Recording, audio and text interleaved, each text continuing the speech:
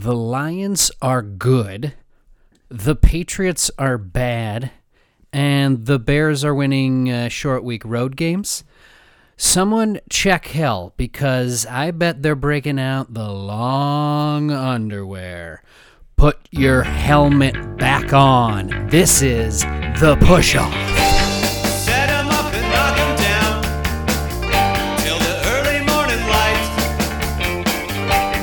till you're laughing on the ground, drinking every single night. Where we're going, we don't know, and where we're going, we don't know. Where we're going, we don't know until we know. Where we're going, we don't know, and where we're going, we don't know. Where we're going, we don't know until we know. Hey everybody, welcome to the new episode of the Push-Off Podcast, your favorite weekly NFL show that discusses everything that happened last week while it gets you ready for the next. I'm your host, Scott Hogan, and joining us as always, it's... Dan, the autumn wind is a porn star. Right. Okay, Dan. I missed that one. Why is it a Jimmy porn star? G. Jimmy G, baby. He's a There you go. Raider. Raider Jimmy G winning shit he probably shouldn't. At home. Looking good. Well, looking moderate. Better than Jordan Love. Out on that strip. Yeah, congrats on the Monday night. We're going to hit all of the games on week 5 and get you ready for week 6, you guys. Spent more time in London. We got one more game in London before we bid cheerio to there. Ooh, nice. And we had a slew, of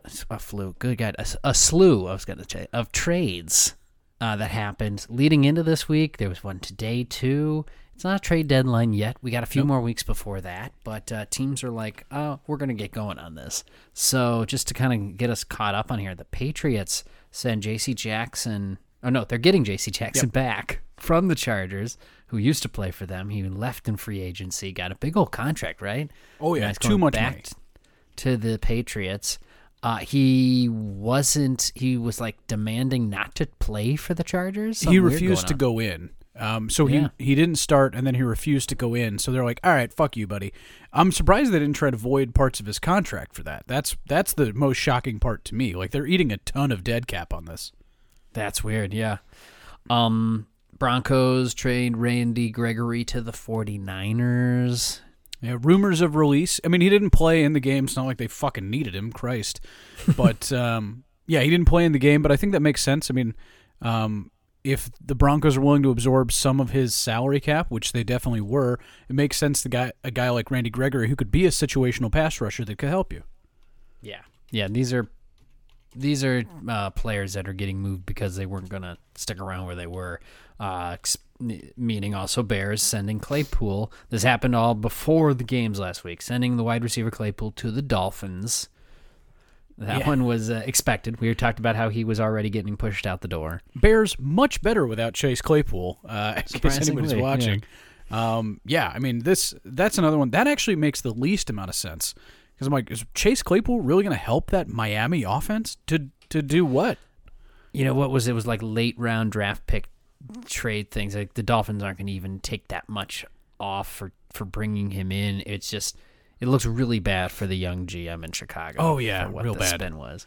But we all made sense. You know, Chase Claypool last year when that trade happened, it was like, yeah, it makes sense for a mid-second round pick. It didn't make sense for the 32nd overall pick to get a guy like Chase Claypool. That's the disappointment, is how bad the Bears were in the second half of the season. That Right. should have been like a 40-45 pick. It wound up being 32, and that's what makes it untenable. Yeah, it almost felt like they were signing him to get their season going last year, and he didn't even help this year. And so, yeah, you move on from him. And then this trade, another wide receiver one, happened just today. This is after the games on the weekend. The Rams are sending Van Jefferson to the Falcons. Makes sense. I mean, Van Jefferson is a nice veteran option for a very young Atlanta team. The wide receiver room was getting a little jammed there with the emergence of Puka Nacua and the return of Cooper Kupp, both of whose names sound made up. They don't sound like it's Puka Nacua and Cooper Kupp. It's just a lot of alliteration there. A lot Look, of if you're lot of not going to be a consonants. fan, don't have to come up with these names. Just don't tell. Yeah, no, you're right. And then Sluicy Boots is the next one. Desmond Ritter gets another weapon of Van Jefferson. Guy can kind of run out there and just get open. Yeah, and that's really like a young quarterback, which Desmond Ritter is, despite his actual age. He's a young quarterback in the NFL. You do need a guy that just understands basic zones, understands getting open, because you still have a guy like Drake London who is a physical freak. You have guys like, obviously Bijan Robinson who are tremendous talents, but you just need a guy that goes out there, does the job, runs the route, and I think it's going to help, a check valve, a safety valve, because right now Pitts is not acting as a safety valve. Pitts is acting as like a slot receiver, so a guy like Van Jefferson could be very helpful there. That's a good point. Yeah, that could work out for him. And then let's just end it on the bummer news here before we hit the games.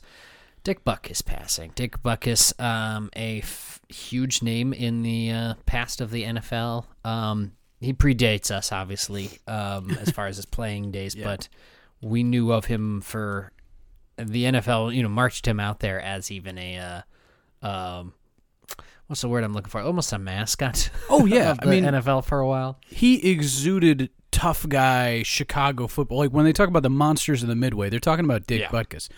There are certain guys that we regard as like, the old guard, but those are generally guys whose careers overlapped our lives, but not our fandom.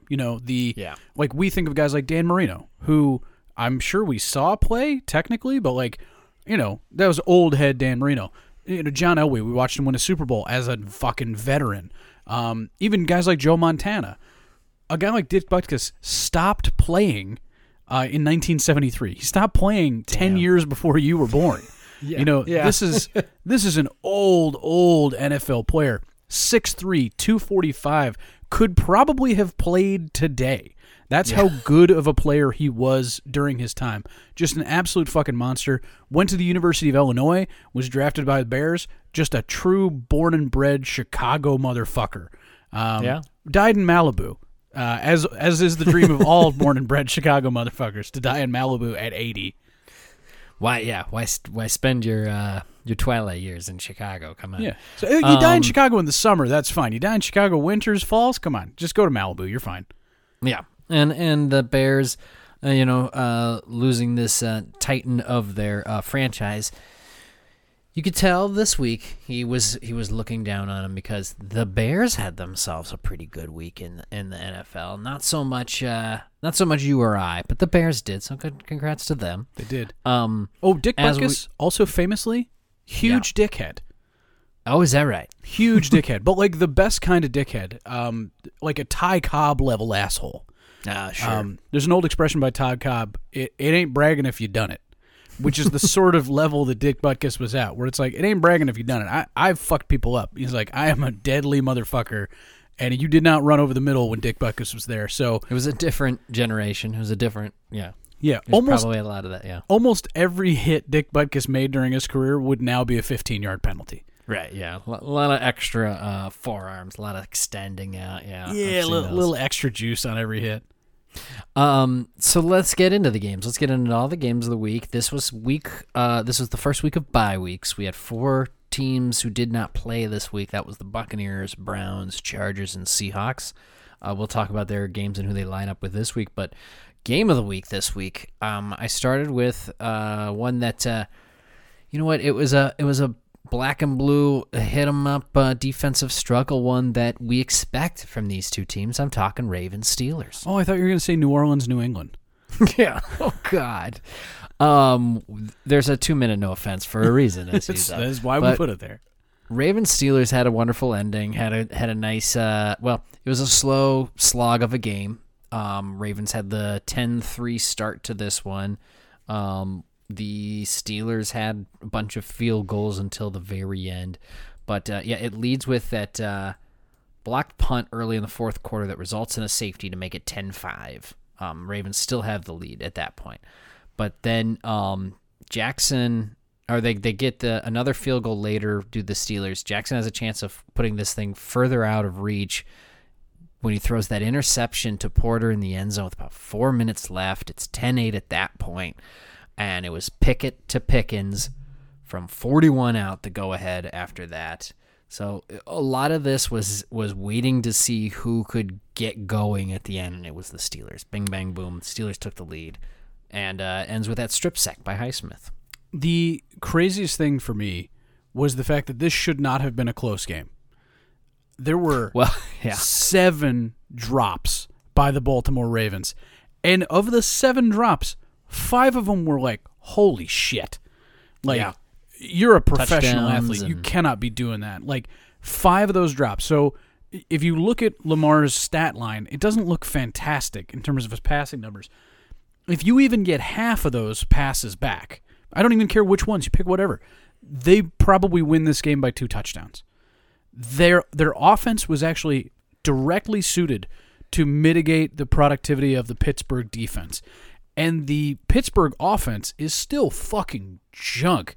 You sent me something. It's the commonly seen thing of like Matt Canada not being glad that they called an audible to score a touchdown. Yeah, and the Matt Canada hatred on a 3-2 Steelers team is palpable. Oh yeah. My God, everybody hates this guy so much. Is this his first year calling plays? No, Matt Canada's been calling him, I want to say 3 years. Basically the entirety so they're of... just tired of it, are they? Yeah, I mean, he's just... The entirety of Kenny Pickett's career, I want to say, he has been the offensive coordinator. Well, that just started last year, yeah. 2021. So he's been... since 2021, he's been the offensive coordinator. He was the quarterback's coach for a year before that. Wow, okay. This was not during the heyday of Pittsburgh quarterback play, by the way. So Matt Canada has just been regaled with complaints for the last 2 years that, like, you've got all this talent. You got Deontay Johnson. You got Pickens. You've got Najee Harris. You've got first-round talents. You've got first-round picks or first-round talents on your team, and you can't score fucking 14 points on offense? Holy shit. That's bad.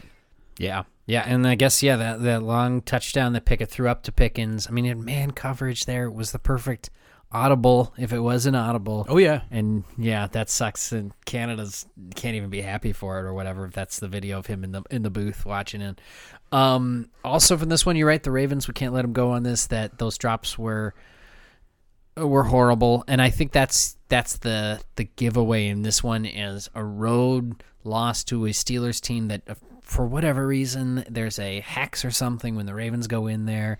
Roquan Smith, as something he said since being traded to the Ravens, is he's like, I don't feel like I'm a true Raven until I beat the Steelers. Correct. Well, he still hasn't beaten the Steelers, so. Yeah, it's tough. It is not an easy thing, even on an off year even with the Ravens looking like a better team than the Steelers. Yeah. We picked them to win this, and they didn't. TJ Watt is tremendous.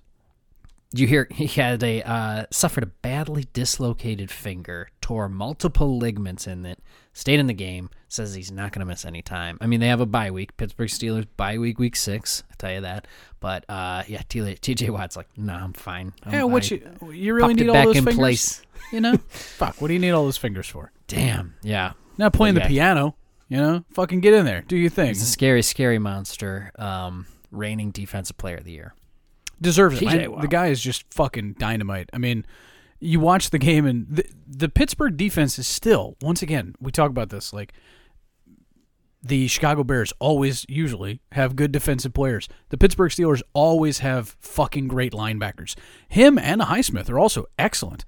Yeah. So that Pittsburgh front seven, really, really effective. But I think the Ravens, when they catch the fucking ball, are actually designed to give the fucking Steelers a ton of trouble. They still regard themselves as the number 1 and number 2. They don't even really think about the Bengals right now.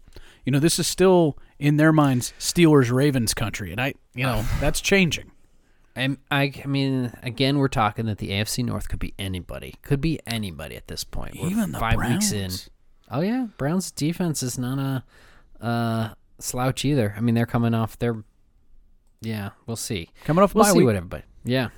Okay, so let's move on. Let's talk about... we had a big contract extension this week, and that was Jonathan Taylor getting 3 years, $42 million to come back play. Come back play, Jonathan Taylor. And he did for this game where the Colts beat the Titans 16-23. Not so much was it Jonathan Taylor that led to this Colts victory, nor did it, unfortunately, was it Anthony Richardson. Anthony Richardson knocked out of his third game in his short career already. Yeah. This isn't... I mean, he plays recklessly, the guy, but this one was a shoulder injury that became what we now know a grade... Help me out, Dan. This is a grade 3 AC joint sprain. What is this? So basically, he fucked up his shoulder. Yes. How bad? You know, How there's bad? so it's gonna take like 4 weeks. So that's the main issue, is when you fuck up your They AC IR joint. him? They haven't yet, right? They didn't IR him or anything. No, right? no. They want to see if he can kind of run through it. So it's the acromioclavicular joint, which is basically right by the clavicle. You know, it's I was right expecting you to make this easier for us to understand. So when you think about the rotator cuff, Okay. right? So the rotator cuff, it's basically where the two shoulders meet. A rotator cuff is where you get a ton of rotation and you get a lot of force. So if you fuck up your rotator cuff, it's really bad. The AC joint basically means you have pain every time you can throw, but you're probably going to be able to zip that motherfucker in there. Okay. So Yeah, this is his throwing shoulder. yeah, not going to be a huge long-term issue to have an AC joint sprain. It'd be more of an issue for a rotator cuff strain. So if you're going to have a shoulder injury, this is the one to have if you're a quarterback. But yeah, so Gardner Minshew steps in. Arguably, now he's making an argument for best backup QB in the league. And with Jonathan Taylor got 6 carries in this, he's still getting a pitch count, or so they say. It was Zach Moss's game, and I know nobody cares about anyone else's fantasy league, but I cut Zach Moss thinking I'm playing this smart. I'm a week ahead. Send him to free agency so I can, use that spot. And oh boy, I was like, that's not a good idea. So Zach Moss had 95 total yards and 2 touchdowns from scrimmage. Both teams had 3 field goals from their kickers. The Nick Folk trade. I don't know what the Patriots are doing. That was, yeah. I mean, I know he's only got so many years left, but the kickers can ring them out there for a while. maybe the Patriots, low key, going for that number 1 overall pick. Oh, God. Could you imagine? Belichick. Yeah, he's like, I'm tired of this. Let Mac Jones swing at as many crotches as he wants. Yeah, Mac Jones sucks. Get him out of here. Give me Back Caleb and Williams. forth. This was mostly Colts and Titans trying to catch up with them. It was 6-10 Colts at the half. Colts hold them off here, and they're the only ones scoring in the fourth quarter to win this game. Yeah, this is a decent Indy team, right? We talk about it. It's a decent defense. A guy like Gardner Minshew, I know it doesn't seem like he's comparable to a guy like Anthony Richardson, but he kind of is. He's going to scramble. He's going to make moves in the pocket. He's going to make wild fucking throws. Yeah, I think he's probably the best option you would have as a backup quarterback right now in the NFL. He's got a ton of game experience. He's, you can't look at Gardner Minshew and Anthony Richardson in the same room and go, I want Gardner Minshew to be my future. Right. I want this long-haired, weird white guy to beat this Adonis that I have here that throws the ball fucking right over these goddamn Rico Mountains. Strangely, you have, Uncle Rico and Anthony Richardson. But I think Gardner Minshew is in a great spot, especially with guys like Zach Moss, Jonathan Taylor, a really, really steady run game that you're not losing a ton from Jonathan Taylor to Zach Moss. I also feel like he hasn't shown that. The team likes Minshew. Like, he went out there, he's dapping everybody up when he comes out, and it's like, I think everybody's like, oh yeah, we just won with this guy in Baltimore. We can do this kind of thing, and they feel the confidence there. So yeah, it works out well for the Colts. And then the Titans, yeah, this weird up and down. They couldn't get every other week Henry going, and it just didn't look good for them in this game. So I was confident in our pick for the Colts. We both took the Colts in that game. We both got it right. And then, like I said, there's only one more game in Tottenham this week, and we'll start with next week's games. That is the Ravens at Titans game. This starts 8:30 a.m. our time in Central Standard. Kicks it off. We will have more morning games. Don't worry. If you're somebody that likes to wake up with your bacon and eggs and football, It's you get used to it, kind of, honestly. And this is our third true. week in a row. But it comes back for week 9 and 10. I think those are the Germany games, if I'm correct. Ah, yes. And those are like 8:30 starts for us as well. So those are ones to look forward to. But this is the last one for a bit. They shall be the early games. Grab your Venus, your breakfast schnitzel. Get ready for yourself those. ready. This is still, just across the pond. Ravens, Bippity Titans. Dan, you are still picking first. Who do you like? I am going to have to go with the Ravens. I imagine that entire ride home was just Lamar being like, man, it's okay. Don't worry about it. Here, have a fucking like Reese's Pieces. And he throws it to a guy, and the guy catches it, and he goes, oh, so you can catch. Oh, so you can. Oh, so it's just that you don't want to. I imagine it was a very passive-aggressive fucking flight home. That's just how I imagine Lamar handling this. So I imagine the entire flight to England is going to be more of the same, where it's just like, hey, guys, if we catch the fucking ball, we might be able to win this thing. And I also think the Ravens are a better team. I like their defense. I like the matchup. The Ravens can defend the run. And I think it's a great opportunity for them to get, shit back together, win this thing on the road. Absolutely, yeah. I like the Ravens too. I think they're a much better team. The Titans are kind of floundering there a little bit. They don't really know what kind of team they are, and like we said, we're not stringing together a lot of good games. So why don't you go out of the country and play a game all the way? There's no home field advantage there, or nothing like that. Both teams are going over there, and as we found out last week, this is a little segue into the next game.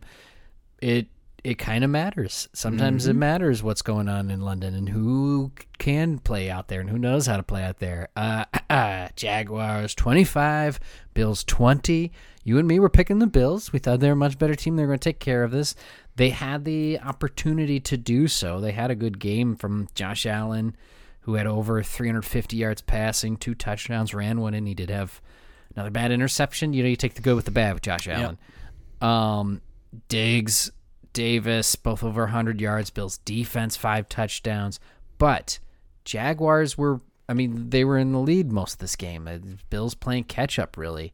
11-7 Jaguars at the half. 18-13 Jags late fourth quarter was about as close as it got until the Bills getting the ball back there with like 22 seconds left to try to make a last-second comeback. But they fumble on that lateral. Even that, I don't know if it would have happened. This team, I guess I should have thought Jaguars there for a week, fresh and ready to go. That's a bigger home field advantage than just than we gave them credit for. Well, I mean, the Jaguars have played in England more than anybody. They eventually want the Jaguars to move to fucking England. It's pretty clear. Yeah. And Trevor Lawrence is considered English good-looking. Because he looks like a fucking Habsburg.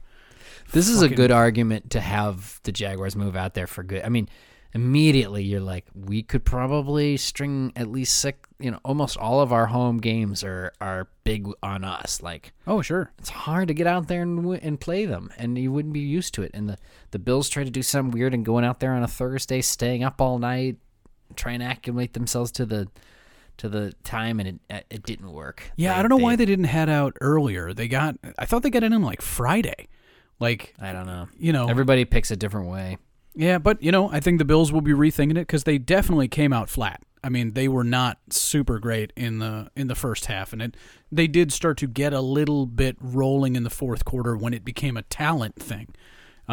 But yeah, Jacksonville had a great plan for them coming out. The Bills did not seem to have as good of a plan, did not seem, to your point, as rested. But this is exactly what the Jacksonville Jaguars need. I mean, in the AFC South, you got to win games like this. They're 3-2. They've got to they might wind up winning this fucking division.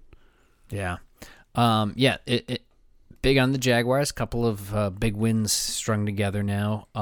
Tough on the Bills, where you could almost survive this, but not only do you lay on that it's a home game, weird way. I know. But also that you got Matt Milano. Ooh, yes. And Jones. Is it Deacon Jones? No, it's not Deacon Jones. It's D. Jones I wrote down. I'm trying to remember his first name. Both are needing surgery. Both will be done now for the season. huge players for their team on top of the injury that already had Tre'Davious White out. These guys are hearts of their defense, and it's going to be a big problem. The good news is you mean Kingsley Jonathan? No, I have down Jones got hurt. I'm going to look up here. Jones. Go ahead and keep... But I personally think, this was a great game to watch A.J. Epinesa kind of go crazy. When you watch this thing defensively, Epinesa was all over the fucking board, and Von Miller's not even healthy yet. So if you do get to a point where you have Ed Oliver, with the exception of like one weird offsides that kind of cost them, Ed Oliver played a great game.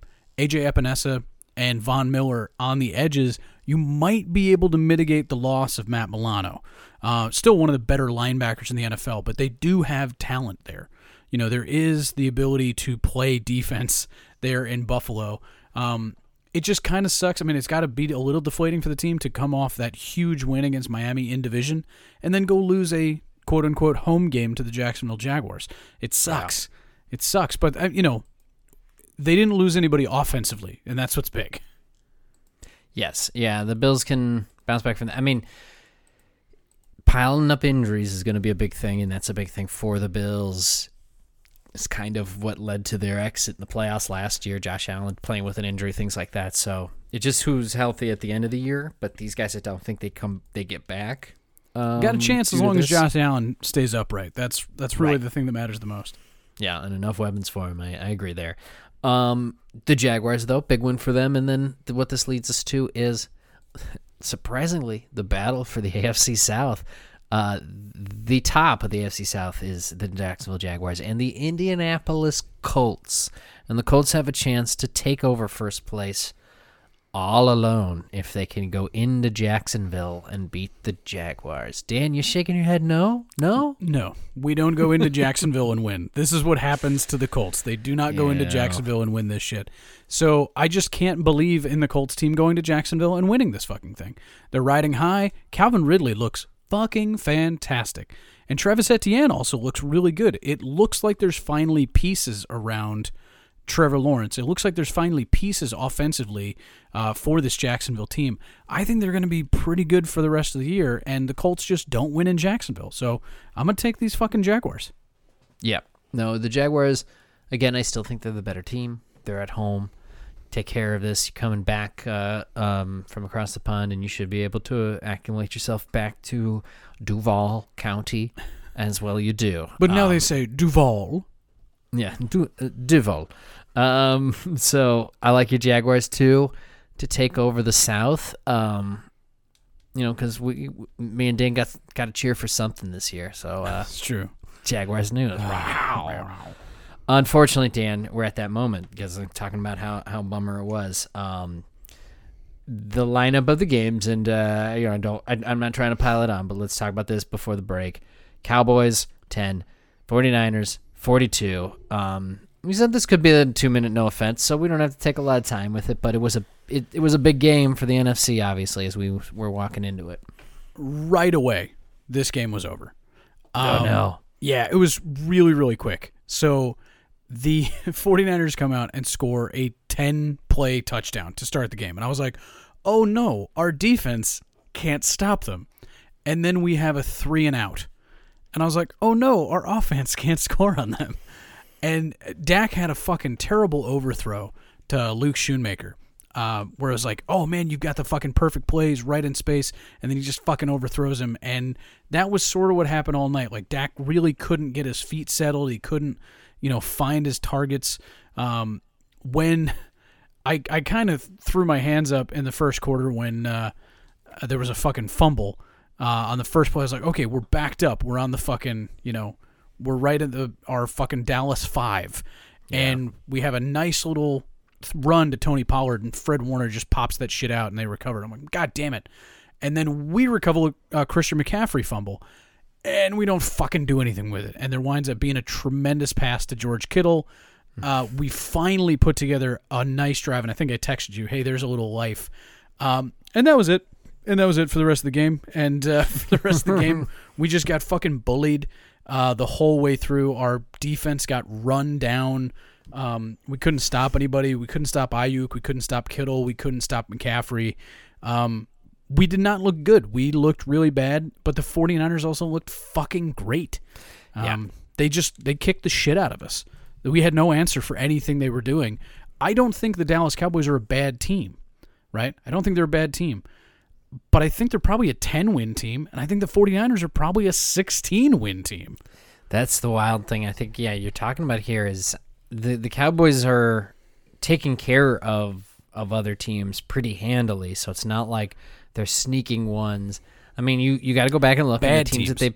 I was going to say the teams that they beat aren't great teams, but you're beating them handily. You're not playing around with them, nothing stuff like that.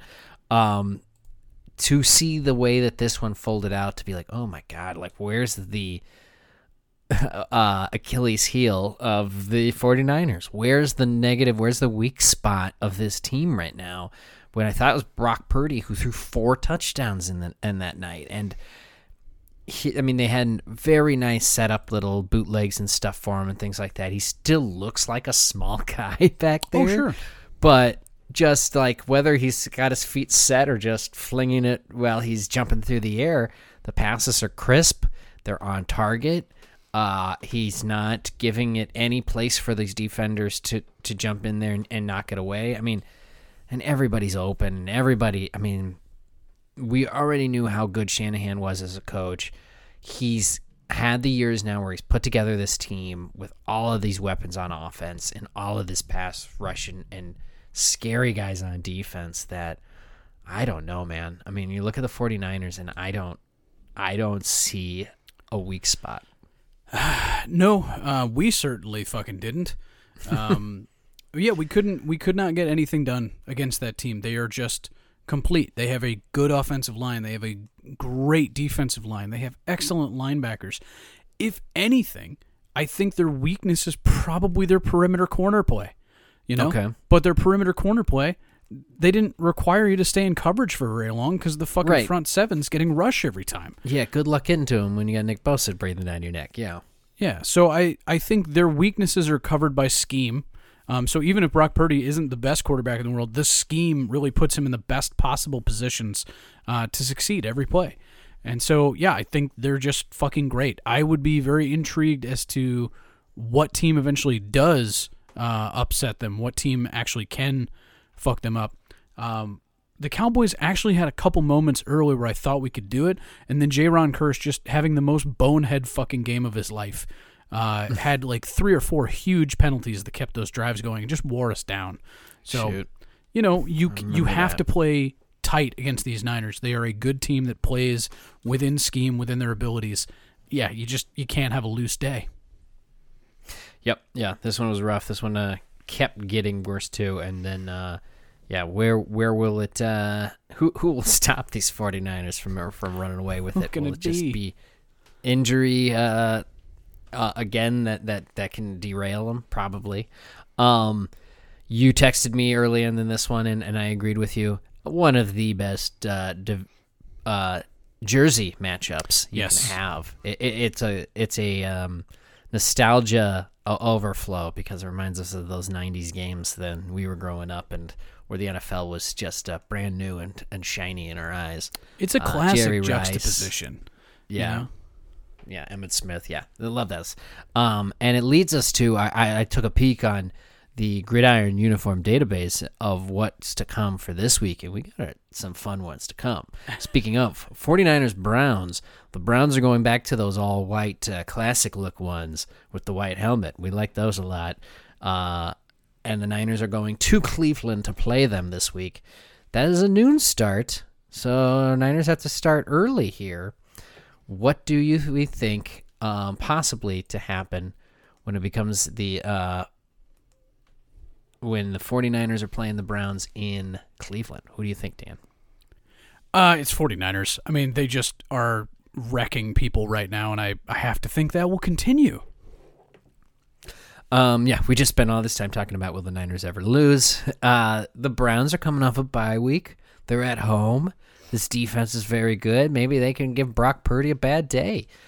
Can anyone? But until I see it, you got to go with the Niners. It's the smart pick. So I'm with you on that. I'm picking the Niners.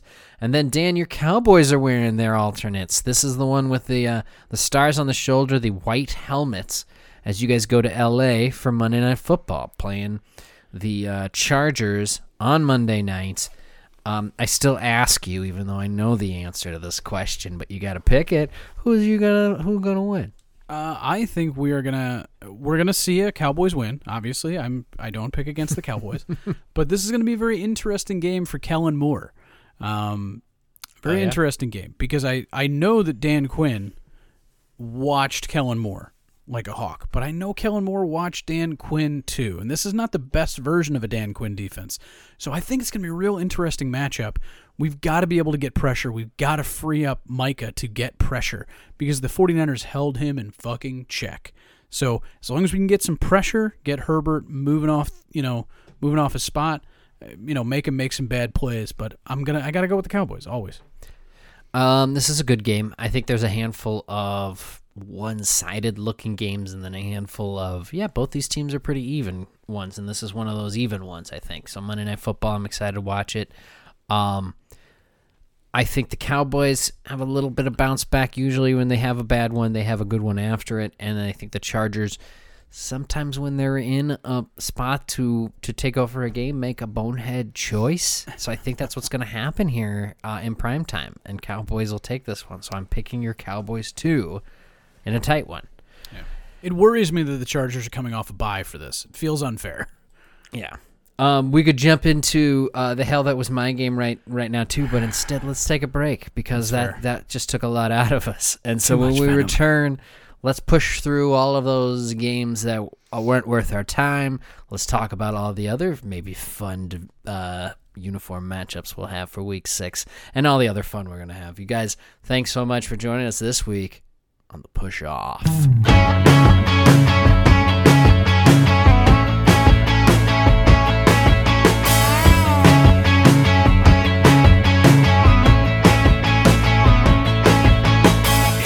The purity of 7 in the morning, I'm standing on a pigeon toe in his disarray.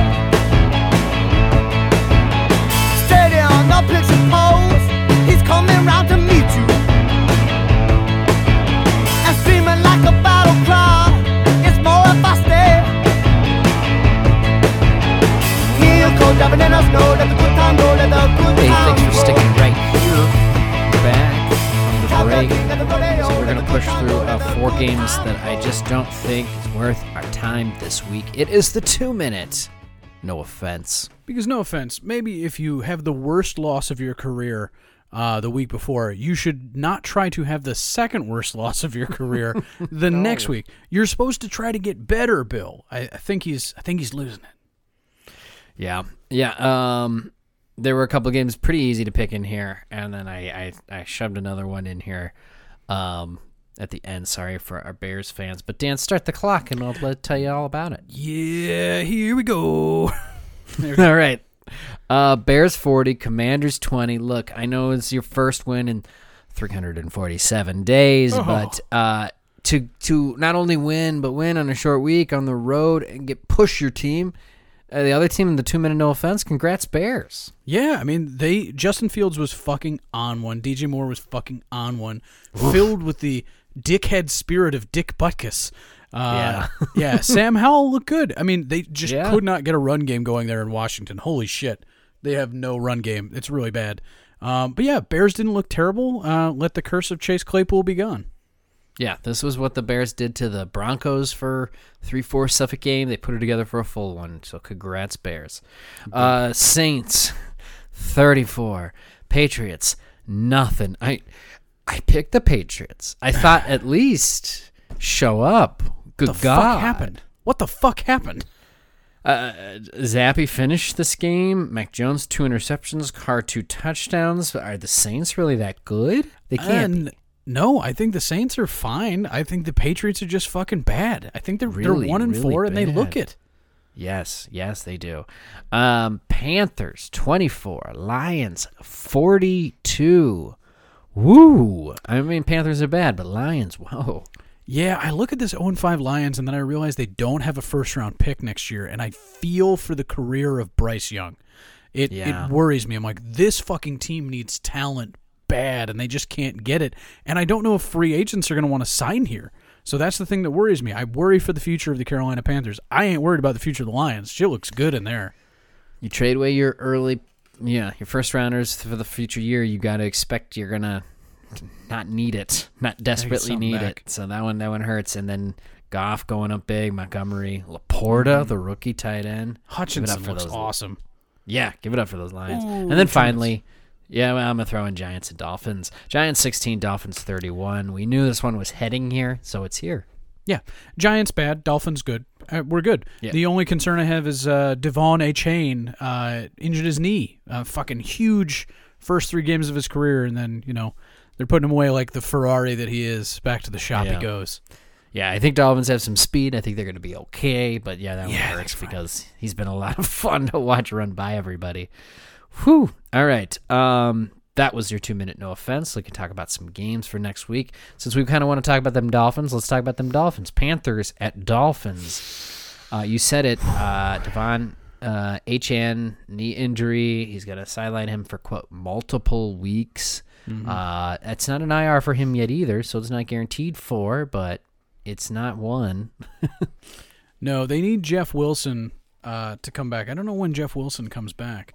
He technically is allowed to come off IR now, but he hasn't yet, I guess. So it might be a lot of Mostert.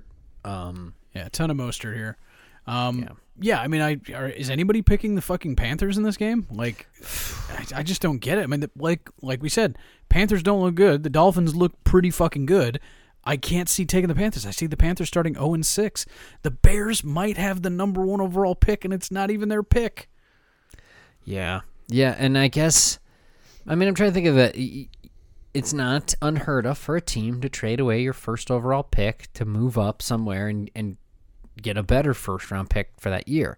But if you're trading away your future one, the one that you're getting back, that you get the following year, then you probably have a team that you're not expecting for that pick to be, top 10, let alone top 5, let alone the very first one.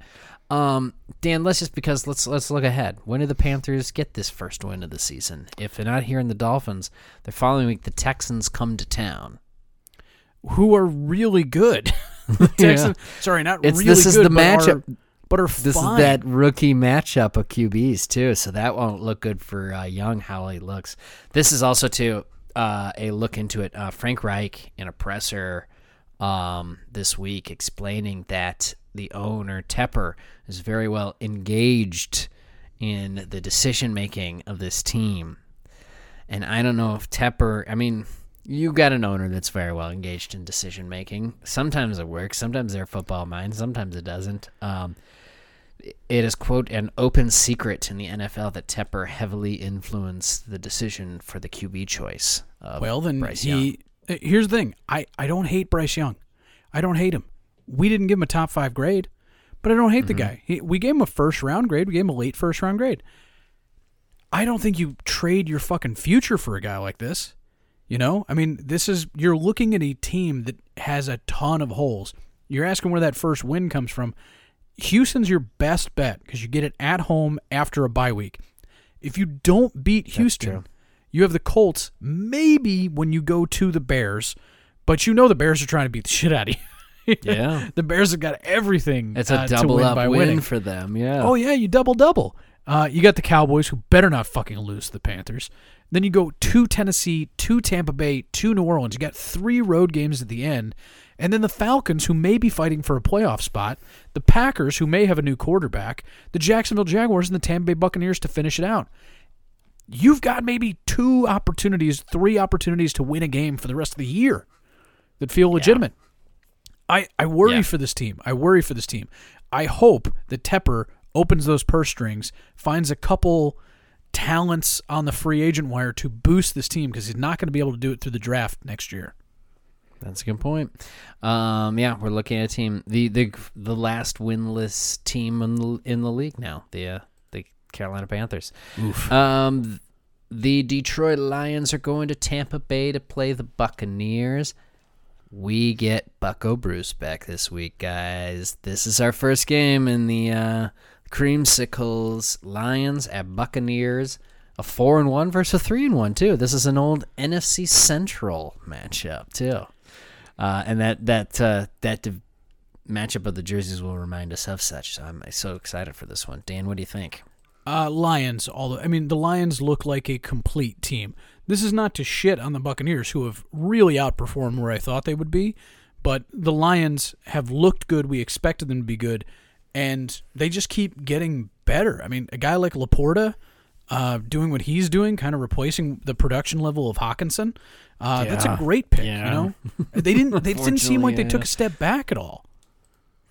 No, man, Lions, and this is like finally. I think this week I'm like having to come to terms with. Yeah, the Lions are not just the darlings of the offseason anymore. They actually did put this together. It took some time. It took this coach a few seasons. But they're here now, and they're finally at the spot where they are a top team and can really, can the Lions put up a fight against the undefeated Eagles and Niners? Perhaps, yes. So, yeah, where the Buccaneers are looking good here, and hell, this would be one to steal. A home one against the Lions team where if you win this division, seeding is a big thing and stuff like that, but... yeah, give me the Lions. Give me the Lions as a better team there. And then Sunday Night Football, because some of these get scheduled before the season started. Giants at Bills. Battle in New York, I guess. Who do you like there? Oh, God. Poor Giants. Just getting fucking thumped. I don't even know if Daniel Jones is going to be back. So this is the Tyrod Taylor revenge game. Yeah, Daniel Jones with his neck injury. Yeah, I just can't see the Bills losing this, especially not after that tough one. Over in England. They've got to win this. God, I haven't picked opposite to you yet, but I ain't doing it in that one. No. I like Bills as well at home, under the lights, Sunday Night Football. I think I'm holding on to my lead through sheer coincidence this week. Yeah, I mean, well, if you look at this too, since we start at 8:30 in the morning, guys could go to bed a little bit early probably on Sunday Night Football. Jeez. It's true, yeah. All right, let's talk about a real good one. This week that I debated, I danced with it being a game of the week. I'm talking Texans 19, Falcons 21. Dan, you took the Falcons. I was cheering for those Texans to pull it out for me so I could catch up with you in those picks, and they almost did. They took the lead there late. This was a back and forth one. Texans had the lead 9-7 at the half, but the Falcons lined up for Koo to walk it off for them there at the end. Congrats to the Falcons. C.J. Stroud, man, he does not throw interceptions. Unfortunately, that team also does not run the ball super well. And the Falcons defend the pass, man. Falcons defend the pass. They are a good pass defense team. If you can run the ball, run it on the Falcons. That was the limitation that the Texans had, and you could kind of see it highlighted in this game. But Atlanta, loaded with talent. You can't tell me if you're a free agent quarterback. I say this every week. Holy shit, do I want to be the Falcons quarterback next year? Just loaded. And when the Texans took that lead late and it was time for Ritter to march him down the field, I didn't expect it. Now, you look at the stats, and he had 329 and a touchdown, so he had a good game. Maybe his best one so far of his young career, but I didn't expect him to do it, and he gets one out to Bijan, who catches it, one-handed, and then he's hitting Pitts underneath, and he's doing all this stuff. It's like, yay, should be here all day. All this stuff. You got very good players. All this stuff should be here all day. So it worked. They get themselves in field goal range. It just looked easy at the end, and they just lined it up for they were the last ones with the ball here. If it wind up the other way where the Texans were the last ones with the ball, Fairbairn probably kicks it through because he had 4. Yep. So he was 4 for 4. So, yeah, this one could have gone either way. It doesn't really bring me down on the Texans. It doesn't really bring me up from the Falcons. Yeah, this game, I think that's probably why this wasn't a game of the week, is because it taught me nothing. It taught me that these are fun, but that's young, what it was. feisty teams with problems. That need to get a little older, need a little bit more seasoning. But yeah, there's plenty of fight. C.J. Stroud did everything he could at the end of the game. Great throw to Dalton Schultz. Leaving less than 2 minutes on the clock, that's really all you can do, man. That's all you can do.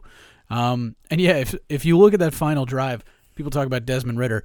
Here were the plays. 6-yard pass, 5-yard pass, 5-yard run, 6-yard pass, 4-yard pass, 23-yard pass. This was a big one to Drake London. And then 4-yard run, negative 1-yard run, negative 1-yard run, field goal. So those the last two were just kneels. Yeah. But yeah, it was just a dink and dunk. Like, Desmond Ritter's going to eat all day on the dink and dunk because they've got talent on the outside. They've got talent in the backfield. So very excited for the future of the Falcons. Not necessarily for Desmond Ridder, but I think he'll be a happy backup next year. I guess so, yeah. It's just weird. I don't know where that was all day, but there it was when I needed it. The Atlanta Falcons stay at home, and they got the Commanders coming to town. Washington Commanders at Falcons. What do you think of this one, Dan? I'm actually going to go Commanders. Commanders have rest. Mini bye? It's a little mini bye. They got that rest. I worry for the mental health of Emmanuel Forbes, who was just fucking torched. They've got to figure out a way to, get him off that island because he's not quite ready to play there right now. Even though he was my highest rated above Christian Gonzalez coming out, talent's still there. I think they're fucking with his confidence right now.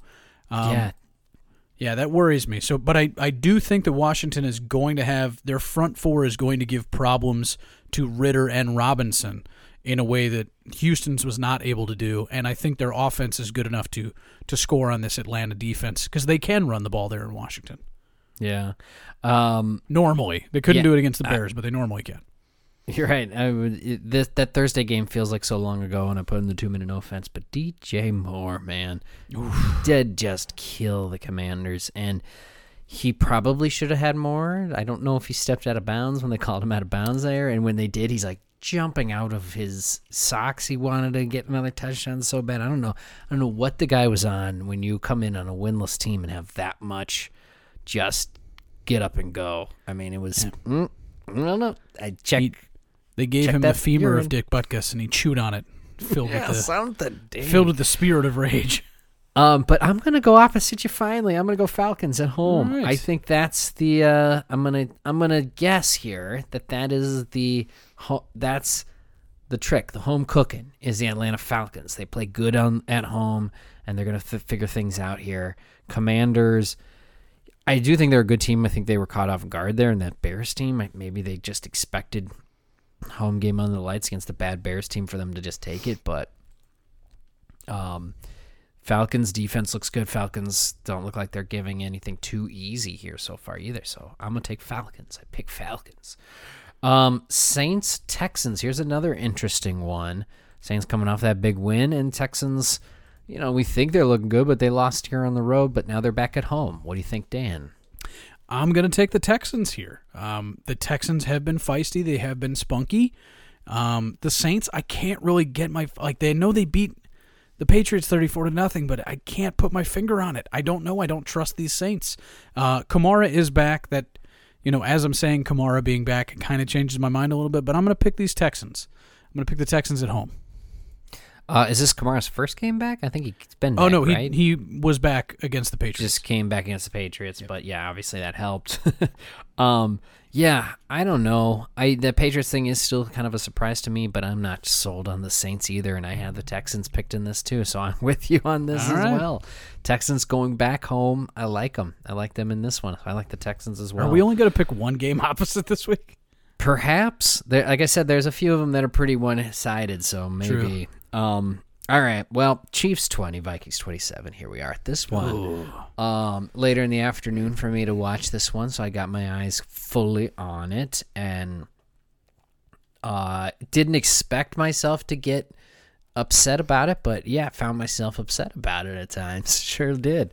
Mahomes and Cousins, both 2 touchdowns. The line looked pretty even there. 13 all at the half. That's pretty even. I mean, if you look at in total yards, offensive yards, rush yards, down the line here for these teams, a pretty even game, a pretty straight up even game. So when you fumble the ball on your very first play,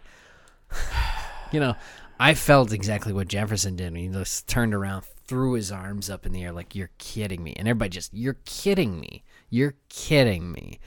So still, have not seen a game where they can just do it without dropping the ball. And it's just looking for extra yards by Oliver, but he's not a big part of the offense, so it was one of his best plays, and then does that, so whatever.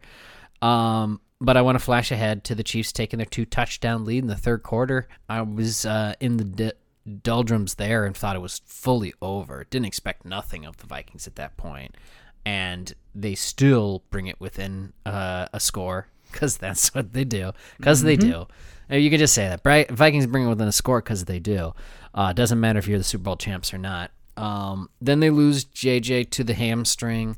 We already know that's IR for him. I'm fully invested for it to be in more than 4 weeks. The way he plays, you don't let him come back in until it just feels perfectly fine. Especially if you don't put a couple more wins together to make this a season, you know? Yeah, no point where you're sitting right now. But, I mean, so in this one, too, before I get into the ending, I want to say that there was tons of Baltimore Ravens issues. Drops. Tons of drops here on this one. 2 drops I saw at least by Madison, one that should have been probably a touchdown on a screen late. Not having a great year, him. Yeah, Hawkinson, another couple of drops. The guy catches a lot of passes where there's people on his back. I get that. But when he dropped the one that was probably a Chargers win, a couple weeks back, and then you have these happen too, and this one starting, after the big contract, starting to bother me Hawkinson. When I see Laporta scoring 2 touchdowns, starting to bother me. Iowa tight ends, they're all pretty good. They're not bad. Yeah, and they just immediately replaced him with a guy that's a whole lot cheaper, a whole lot younger. Starting to bother me, Hawkinson. O'Connell tore through timeouts in the second half. Tore through the timeouts. That was a problem too. There was one where he challenged a play that was obviously Kelsey was down.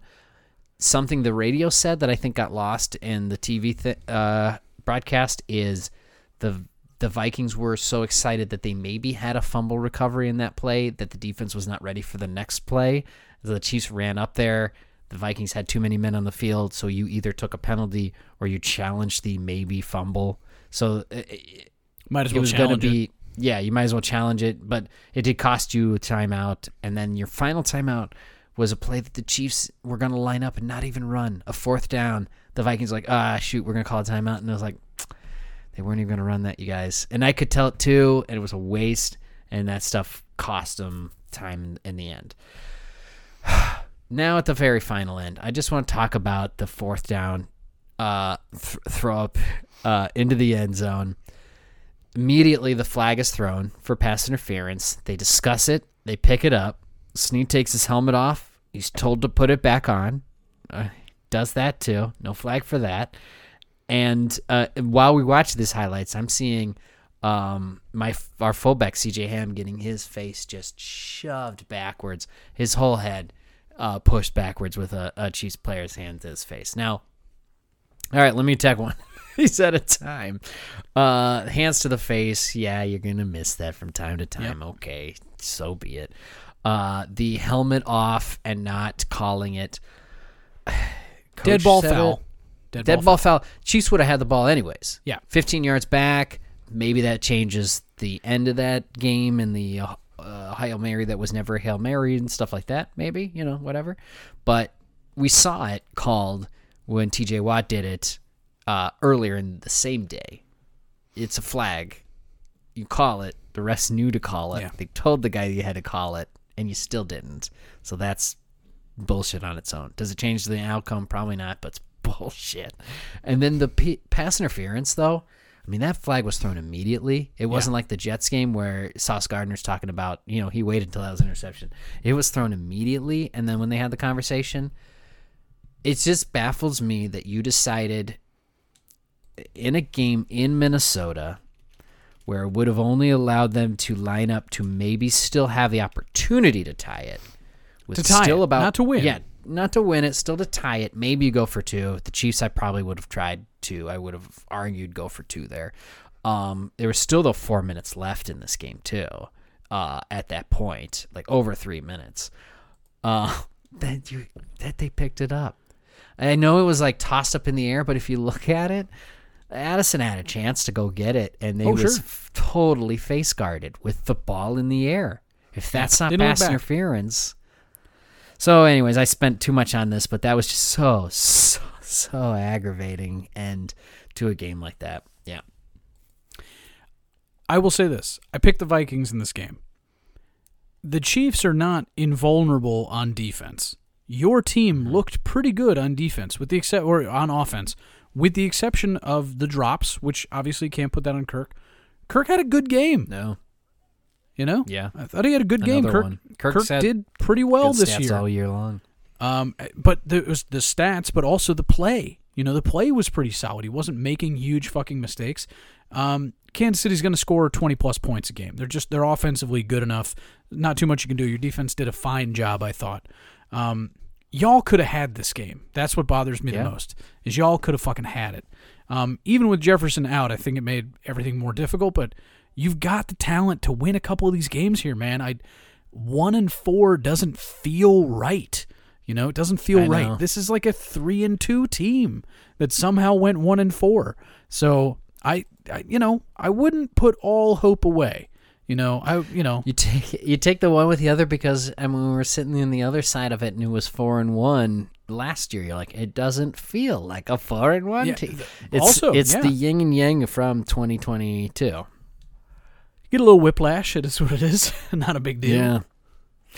We gave up a 3rd and 18 conversion in this game too. Can't do that. and Yeah, that's tough. Chiefs erased a lot of their negative plays. I mean, there was tons of penalties on the Chiefs early in this one, just immediately. Boom, boom, boom, boom, boom. Most of them the Chiefs were doing. Most of them were cheating. Good God, Kelsey dived at Danielle Hunter's knees at one point. not and good. It felt like they threw the flag and you're like, what even the hell was that? Like, that's not legal in anything. So, whatever. I got a text from Garrett after this game. I don't know. I don't remember if I got a text from him when my son was born, but I got a text from him after this game about the field. What do you think about that? We haven't spent a lot of time talking about. We're not a grass versus turf podcast here or anything. Oh, I absolutely am pro grass. Okay, I was gonna. Well, Fucking I am turf too is in a way. bullshit. But I'm saying in this, Jefferson's injury could maybe. It's hamstring, but there was he's got slipped on this whatever turf. Kelsey fell down on that stuff too, but that's what his only comment to me was about, was the grass versus turf thing in the Vikings stadium.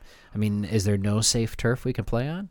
Not really. Every turf has its you're seeing this weird knit turf. You know, it's like the stuff they had in Tottenham, in England, Right, which real they have shitty. a grass field, Yeah. and they won't let them play on that. No, they're like you realize that English football is better and is more important to us. So fuck you. Get your big monkeys off our field. You guys play on concrete covered with blankets. And so there's the woven turf isn't as good in my mind as the composite rubber is for players. But at the same time, if you can play on a grass field, it's just better. Yeah. Okay. Well, there it is. The Vikings do get to play on a grass field this week. Look at how these segues just Look fit. at this. It's like Vikings we've been doing and it. Bears happen this week. These are my least favorites of all season. You always, they're always tough games. These divisional ones, and they're going on the road here. Vikings and Bears noon on Sunday. But Dan, you got to pick first. What are you thinking? Oh, do you want to pick this one first? Can No, I you guess have- where you're picking? You have to. I'm gonna pick the Vikings on the road because, like I said, I don't feel like you're a 1-4 team. I don't necessarily feel the Bears from the last 2 weeks are a 1-4 team either. But they're closer to it than you are. So I think even with Jefferson out, you've got enough running backs, you've got enough targets. I think you'll be okay. Yeah, isn't that so annoying that we're both 1-4 teams now, the Vikings and know. Bears? There's been seasons I take the Bears when the Vikings looked so much better than this in a Chicago game. But, the way that it looks with these teams and stuff, and the Bears are coming in this mini bye and stuff like that, but I still like the Vikings. I feel like they're figuring out more plays for Akers since he's came on. Jordan Addison played a lot of the end of that game due to Jefferson's injury, and he was not dropping passes. So might be good to have him in there. I mean, Jefferson even dropped one in that game. Yeah, it he really happens. did across the middle. Just So I'll take the Vikings too in this hope that they can make me feel better. The Bears, and the Bears, they want the draft picks next year, anyways, right? Here's a game that I almost had in the 2-minute no offense, but I went back and watched it, and damn, it was tighter and more fun than I thought it was. Jets 31, Broncos 21. We both picked the Jets to win and got it because the Broncos have been an embarrassment, but the Broncos almost pulled this one out, or at least almost pushed it to overtime. Broncos were snow-capped here. They got those white helmets, the new ones. I didn't think I'd like them as much as I did. When they got it out there, I liked them. They had that big D on the field, the classic one from the throwbacks. I liked all that. But anyways, it was the Breece Hall, both of the guys showing this one. First of all, Breece Hall, 194 total yards from scrimmage and a touchdown. Zerline kicked 5 field goals. Russell Wilson had 2 touchdowns. They're getting going. The Jets run a play right before the half. I'm going to jump to right before the half. With 15 seconds in the half, get tackled in bounds.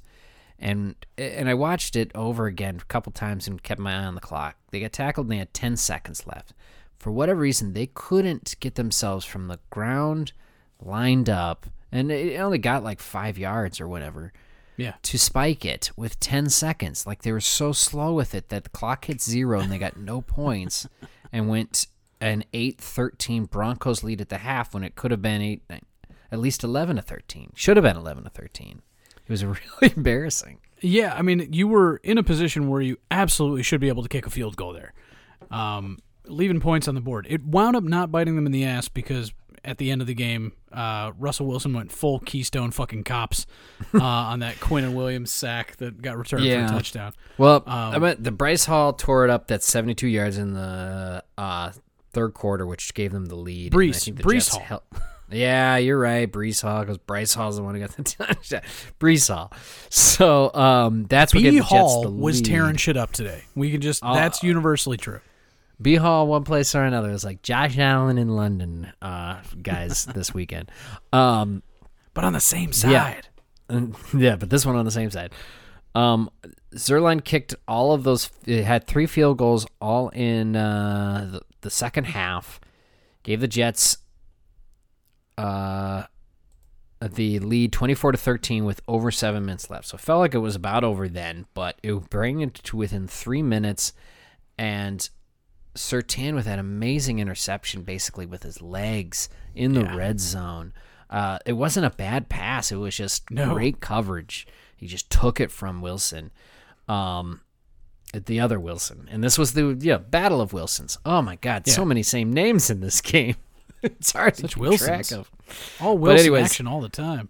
You're right. It leads to the Broncos having a chance to tie it, and then, the Russell Wilson fumble where he just chucks it up there. And it sure felt like everybody thought it was just going to roll out of bounds, except for Breece Hall, who scooped and scored with 29 seconds left.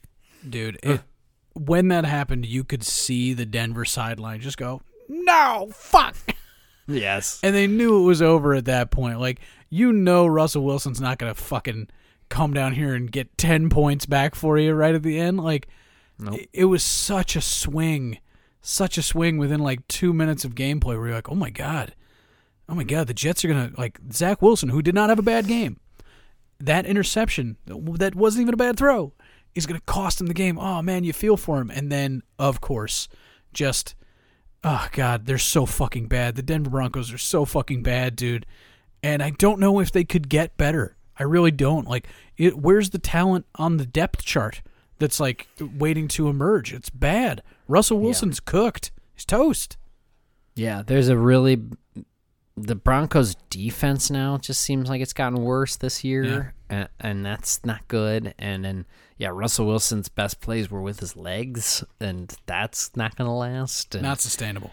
So the fumble, though, is still, ridiculous because I saw so many people just kind of just give up. I mean, I get it. It was the end of a long game, and so they were probably gassed, but they just thought it was just going to just roll itself out of bounds. And Yeah, they let give him that a go. shot at it. And he's like, nope, gone. And that was the game winner. The Jets did lose Vera Tucker to this, torn ACL. He's done for the year. That's a guard that they'll miss, but their defense is, I think what's going to keep the Jets in this game, in this season right now is how well their defense has been playing. And that's what you expect. I mean, the Jets were always supposed to be a defensively built team that when Aaron Rodgers comes in, takes them to the next level. Right. They're not there. That Aaron Rodgers is not coming back this year. But if Zach Wilson can just be better than he was last year, it gives them a chance to make the playoffs, make trouble, and a good defense will travel. A good defense in a run game can be real trouble in the playoffs. So the Jets aren't out of this by any stretch of the imagination. They might wind up being a wild card team that nobody wants to play. Yeah.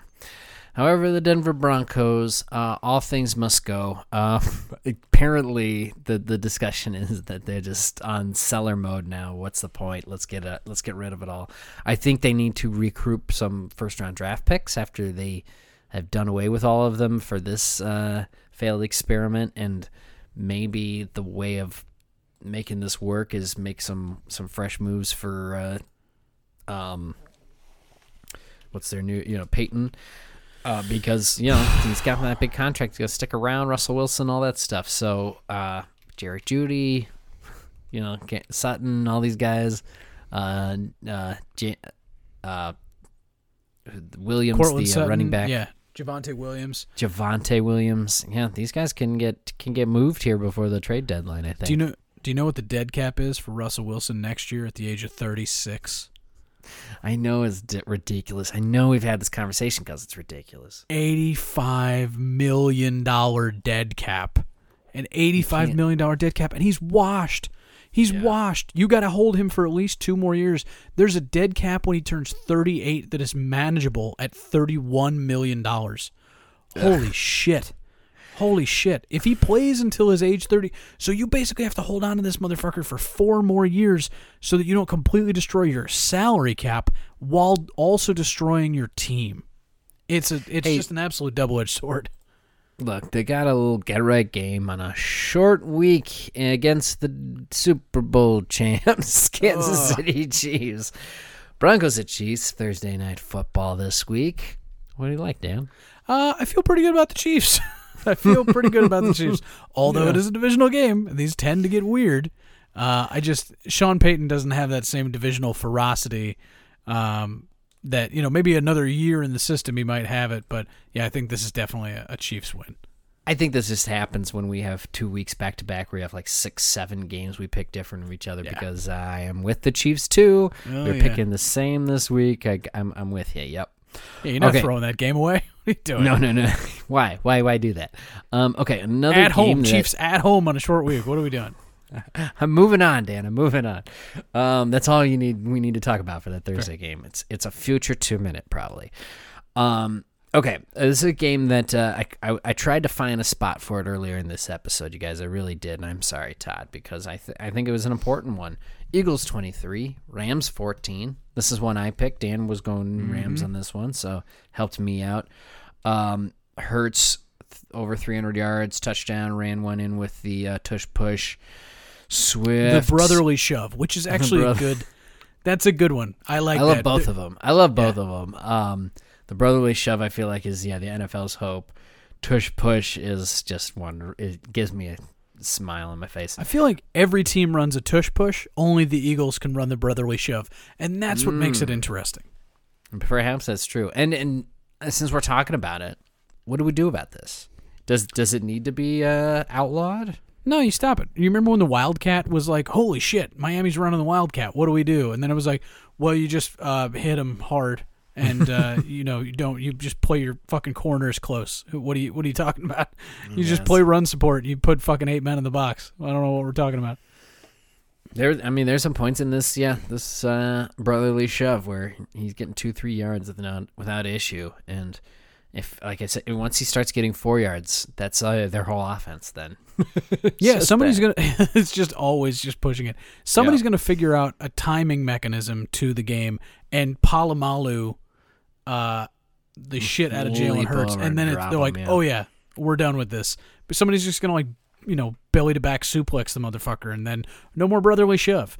So, but you got to stop it. You got to scheme for it and stop it. That's the only way to stop it. Yeah. But so Eagles got all the hits going here with Swift, AJ Brown. Whew, AJ Brown had a game here where Complete he team. just catches the ball and just, I'm not going to go down. I'm going to get 50 more yards. Goddard over 100 yards too. Elliott 3 field goals. They had everybody going. The Rams tried to keep up. They got Cooper Kupp back, and Cooper Kupp got right back where he usually is, over 100 yards receiving. Yeah. Maybe Puka Nacua needs to get going. Where's this guy now? No, he was fine. But it wasn't 71 enough. yards and a TD, not bad. Yeah, no, he was good enough, but just unfortunately not enough here for this one. This Eagles score that touchdown with no time left in the half. That was huge, but they were lined up at that spot to do it because of the penalty. So it was 17-14 Eagles at the half. They had just 2 field goals, which is all they needed in the second half for this one. So, yeah, Rams' offense did kind of disappear in that second half, and the Eagles win it. We talk about it a lot. First half is scheme, second half is talent. McVay had great scheme for the Eagles. This is like the way you kind of want to play this Eagles team was in that first half. And then they just got tired. They just couldn't take the pounding. They couldn't take what the Eagles were dishing at them. The Eagles love to fucking run. Jalen Hurts had 15 carries. This was like an MVP quality performance from Jalen Hurts. Like, this is what he was doing last year that made them so hard to deal with. And then also having DeAndre Swift in that mix is fucking amazing. So, yeah, I'd be very worried for the rest of the league. I cannot wait to see Eagles 49ers. Just can't wait. Yeah, It's going to be I a think it's true coming clash of up, Titans. Oh, yeah, it's 2 weeks away? December I wanna say. 3rd. Is it December? Oh, it's further away than I thought. Yeah, it's not till December 3rd. In Philly, too. Ooh. Yeah, and the Niners got to do that again. I just hope everyone stays healthy for that one. Yeah, I agree with you. But this week, we got a Battle of the Greens. Eagles at Jets. It's a late afternoon start. It's a 3:25 in New York, so... Gosh, 3:25 start in the middle of October. The lights will be on for most of this one. What do you like, Dan? Sure would like to pick the Jets, but I can't because I am also holding on to a lead, and I just think the this fucking year. Eagles are really good this year, and the Jets are mediocre, so I'm going to go with the Eagles. The Eagles have been in tough situations against some good defensive teams this year, like Commanders and stuff like that. But even those, they put on the points. So, unfortunately, I don't think the Jets can keep up with them offensively. That's the problem. So, I like the Eagles as well on the road. With you again. All right, let's talk about the Bengals bounce back game in the desert, 34-20. We both picked it. So the Bengals are, I don't know if they're fully back, but this one looked good against a Cardinals team that is doing what they can. Burrow over 300 yards, 3 touchdowns, had the interception, but it was Jamar Chase. He's always open. This one, he had 15 catches, 192 yards, and 3 touchdowns. That's just nuts. Cardinals did stop the Bengals at one point on downs at the goal line. Then immediate throw, pick 6. That's kind of how this game went. Every time they got a positive momentum, the Bengals took it away. So I don't know if the Bengals are fully back, but this one had to feel good for their fandom. Yeah, I mean, you would have loved a good game from T. Higgins. You would have loved something like that, but you're not going to get it. But Jamar Chase and Joe Burrow, when they are hitting, when they are in sync, are the most dangerous duo in the NFL. I don't think there is a better quarterback wide receiver combo than these two. They're college roommates. They're complementary of each other's skills. When they're fucking going, this is a fun ass Bengals team. And yeah, I gotta give a lot of credit to Arizona, who is a 1-4 team. Talent wise, is a 1-4 team. Effort wise, 3-2 team. They're really, really out there doing their best, but they're just not as talented as any of the teams they're facing. Yeah, this one even being a road game, if you looked at it on paper, you go, yeah, okay, this is what I expect, 34-20. That sounds fine. Yeah, this is perfectly normal. So maybe it should have been a 2-minute no offense game, but I think I wanted to spend the time to talk about if these Bengals have their thing turned around or not, because the Seahawks are coming to Cincy off a bye. This is quite an interesting game. I'm glad I'm not picking it first, Dan. Seattle Seahawks at Cincinnati Bengals. What are your thoughts? So, I like what the Seahawks are doing. I like them with an extra week of rest. I have not been as high on the Bengals. I also think the Seahawks have much better pass coverage, and if T. Higgins is not healthy for this game, it allows I know Chase always thinks he's open, but you might not be when you're triple covered. So I'm going to pick the Seahawks after a bye week to win this one in Cincinnati. I will not be shocked if I'm wrong, but that's a lot of time for Pete Carroll to get ready. It's a lot of rest for that team that doesn't have a lot of injured starters. Bengals have more injuries. Bengals are not as steady, so I'm going to take the Seahawks. It's this one's very tough. Do the Bengals, are they back, or do they just beat a Cardinals team that is, doing as best they can, and that's what this game is going to really tell us. I think this Bengals team started very slow last year, and then when they figured it out, they turned it on, and they turned it on for good. And I think what I saw, I'm hoping that's what it is. So I'm picking opposite and taking the Bengals at home. Right.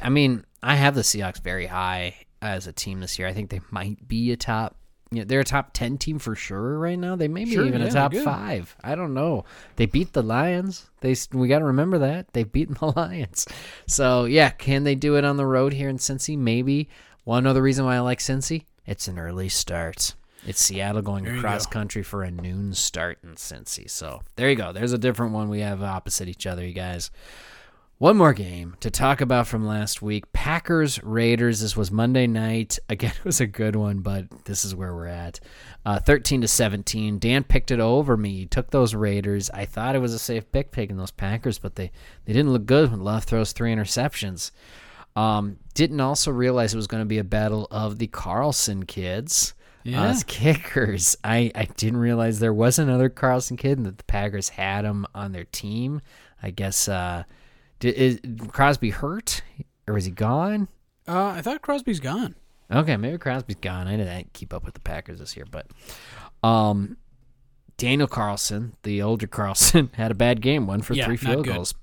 Don't worry, he was on my fantasy team, everybody. Don't worry about that. But you know what? It didn't turn out to hurt the Raiders, who had the 10-3 lead at the half, erased in the third quarter. Packers with the lead by a field goal.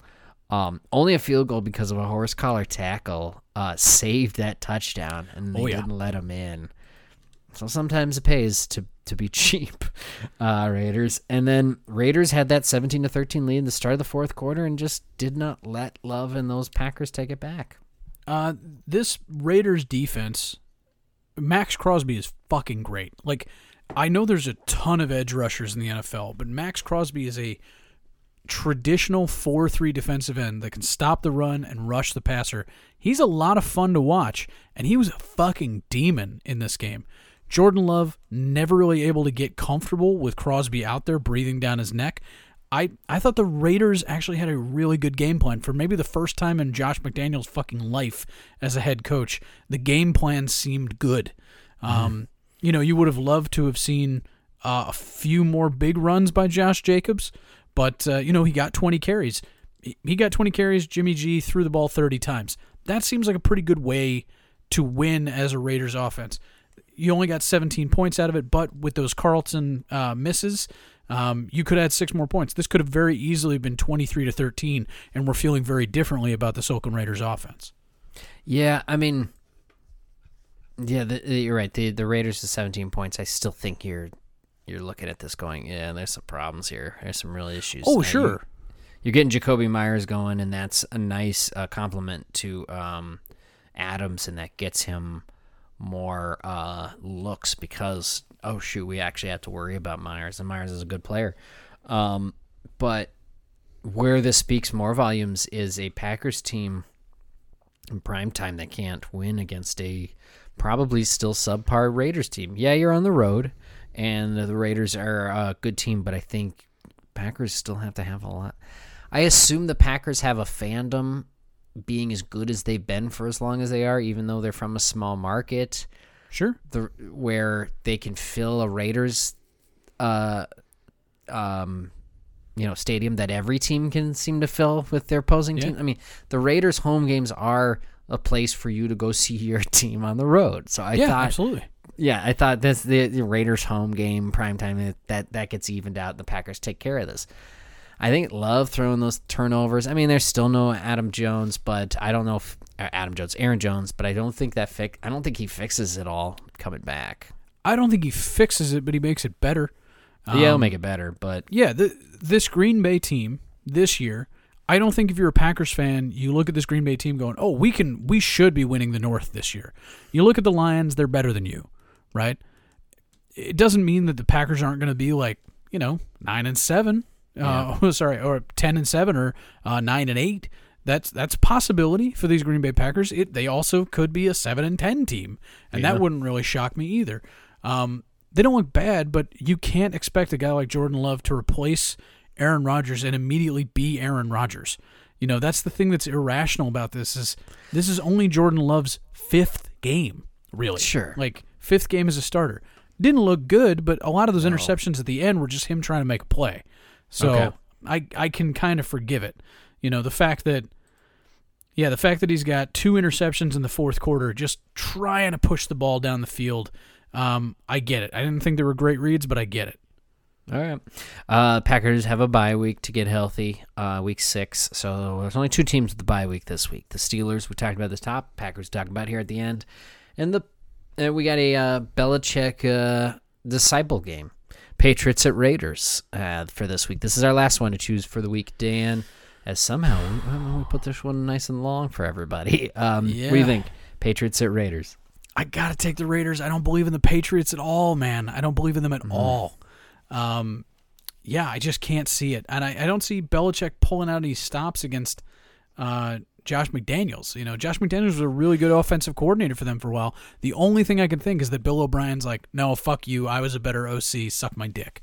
Yeah, I mean, isn't it usually we see the opposing coaches when they come back to Belichick, they just can't figure it out, or Belichick knows everything. So I really want to pick the Patriots for that reason, but I've been burned by them here that last week so badly that I can't. So I'm with you on the Raiders on this one. I have the Raiders picked for that one, but I could see them Wouldn't shock me. But Wouldn't shock me either way. Patriots just look really bad. They look really bad. All right, there you go. We did all the picks. Last week, I was down by 2 to you, 41-39. This week, we ended with 6 games opposite and split them. What do you know? Yeah, holding tight, holding strong. So, Dan, 49, me still 2 down at 47. We're right just there. Yeah, hold on. So, and there's 2 games different here. So this week, so we could see. Can I catch up? You could tie. Could tie. Could be a possibility. All right, time for Quiz Dan. Yep. As we wrapping up this show, due to your matchup of Niners and Cowboys, I decided we're going to do all QBs that have thrown multiple TDs to TO. I'm talking about Terrell Owens this week, you guys. Terrell Owens, who was a Dallas Cowboy and a San Francisco 49er, as far as a couple other teams. Hint, hint. There is a handful. I have every quarterback or every touchdown that has been caught by Terrell Owens and who's thrown it to him, but I took out the guys who threw just one. Okay. So if you say them, I'll tell you, they were in here, but I'm only asking you the guys who have thrown multiple. All right, you ready? Okay. Get started, Dan. Go ahead. Give me Tony Romo, obviously. Tony Romo, yep, your boy Tony Romo's there, but he's second place with 34 touchdowns. I'm gonna say Jeff Garcia.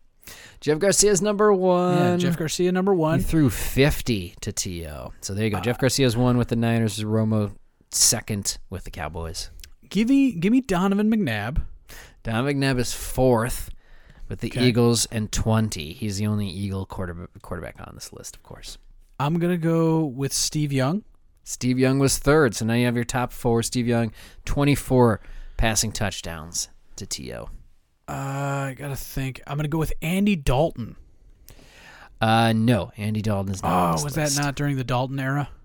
Was it Carson Palmer? Oh, it was Carson Palmer. Now I know Yes. where you're going, the Cincinnati. Yep, Yeah. Carson Palmer is fifth place, 9 touchdown passes, and he's the only Bengal on that list. Let's see. Who else? I don't think it would have been. I'm trying to think of another Cowboys quarterback that would have. What is it? Kyle Orton?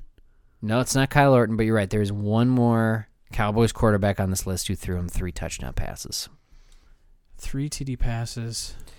After that, we have 2 49ers who will be hard to guess because one threw him 3, one threw him 2. And then we have one Buffalo Bill. who Really threw him now? 4. Yeah. Really now? Remember his time in Buffalo. For my Cowboys, I'm trying to think of backup quarterbacks during the. Is it John Kitna? No, it's not John Kitna. In fact, that guy, I don't know if he was even a backup at this time. I think he might have been considered your starter. He had a long career. Drew Bledsoe? Mm-hmm. Drew Bledsoe threw him 3 touchdowns, tied for 7th place. Oh, was with that a guy during- from San really? Francisco? Yep. God damn. I didn't even realize that. I didn't even realize. I Aren't thought these T.O. fun? came in the last week, or the year after These are Romo so took over. fun. That's weird. God, who else? Give me the 49ers. I'm not as familiar with their canon of All right. bullshit cannons. Tied with Drew Bledsoe with 3 touchdowns, Tim Rattay. I should have guessed. I should have guessed Tim Rattay. And with 2 touchdowns, he was also a Philadelphia Eagle. Ty Detmer. The Detmer. Do you know 6th place, the Buffalo Bill? This quarterback played in many, many other places. God, it's not J.P. Lossman, is it? No, this quarterback played in many other places. Oh, is it Fitzpatrick? Fitzpatrick threw Really? 4 touchdown Fitzmagic. passes. There you go. That's the list. Those are all the QBs that threw multiple touchdowns to T.O. The others that threw just 1, because I got the other 4. Trent Edwards with Buffalo. Brooks Bollinger with your Cowboys threw him 1. Jeff Brom, a 49ers QB, threw him 1. And then running back Terry Kirby threw him 1 for the Niners. It was just a fun list I found. Okay, that was Quiz Dan, you guys. That is our show for this week. Even when our teams, poop the bed, we'll say. Do we have fun on this show? And we go nice and super long for you guys, so I hope you enjoyed it. As I, you pulled out all the stops. Pulled out all the stops. 3, 2. Pulled out all the stops for you guys on another amazing episode of your favorite podcast, Push Off Podcast. All right. It's a long one. We're stuttering here. At the Yeah, end. because I can't talk anymore. Let's wrap it up with some crazy stats. Dan. All right. The Raiders beat the Green Bay Packers for the first time since 1987. I saw that. Amazing. What an amazing know. stat. I have some fun stats here this week. All right. Through 5 weeks, the Denver Broncos have now lost to former head coach Josh McDaniels, former defensive coordinator Jack Del Rio, former head coach Vic Fangio, former ball boy Mike McDaniel, and former head coach Nathaniel Hackett. They're bad. They're really bad. This is an embarrassing run to the Denver Broncos. Embarrassing run. I feel bad. Since 2000, the Patriots have now lost more home games without Brady, 25, than they did when they had Brady, Oh my 24. That's Yeah. fucking brutal. Here's your Belichick hurtful stat. And then the 7 fastest players on the field this year are all Miami Dolphins. Yeah, that makes sense. It's all between Hill, Achane, and Mostert right now. The top 7 fastest. We got the second and then the first fastest this week. 22 miles per hour. Tyreek Hill, congrats. Which is faster than your treadmill is set for. God, no way I could. And then finally, the last crazy stat I have for this week. DeAndre Hopkins has now 11 100-yard or more games with 11 different QBs in his 11 seasons in the league. Yeah, he's real slutty with bad quarterbacks. The only other wide receivers who have had more than that in that scenario is 12 games, and that is Deshaun Jackson and Joey Galloway. Wow, yeah. Deshaun Jackson doesn't surprise me. The Galloway one does. Yeah. He was on a plus 100. bad Cowboys team there for a while. Yeah. All right, there you go. Those are all the crazy stats. I felt like I got a handful of real good ones this week, and those are the stuff we have for the Push Off podcast, you guys, this week. There's only one more thing to do before we end this all, and that is Dan's parting words of wisdom. So you've had a bad loss. Real bad. Like, teeth kicked in, blood in your stool sort of bad. You're only 5 weeks into the season, and a lot of shit happens. Sometimes a young spunky quarterback strains his UCL, needs Tommy John surgery.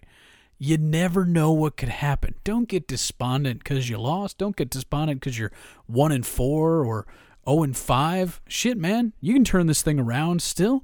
You can get your emotions back up. The game of football is a game of attrition. You just got to stay healthy, stay awake, and keep reaping your opportunities. So, fight your depression with illogical rah-rah shit. That's the way I'm working through the season.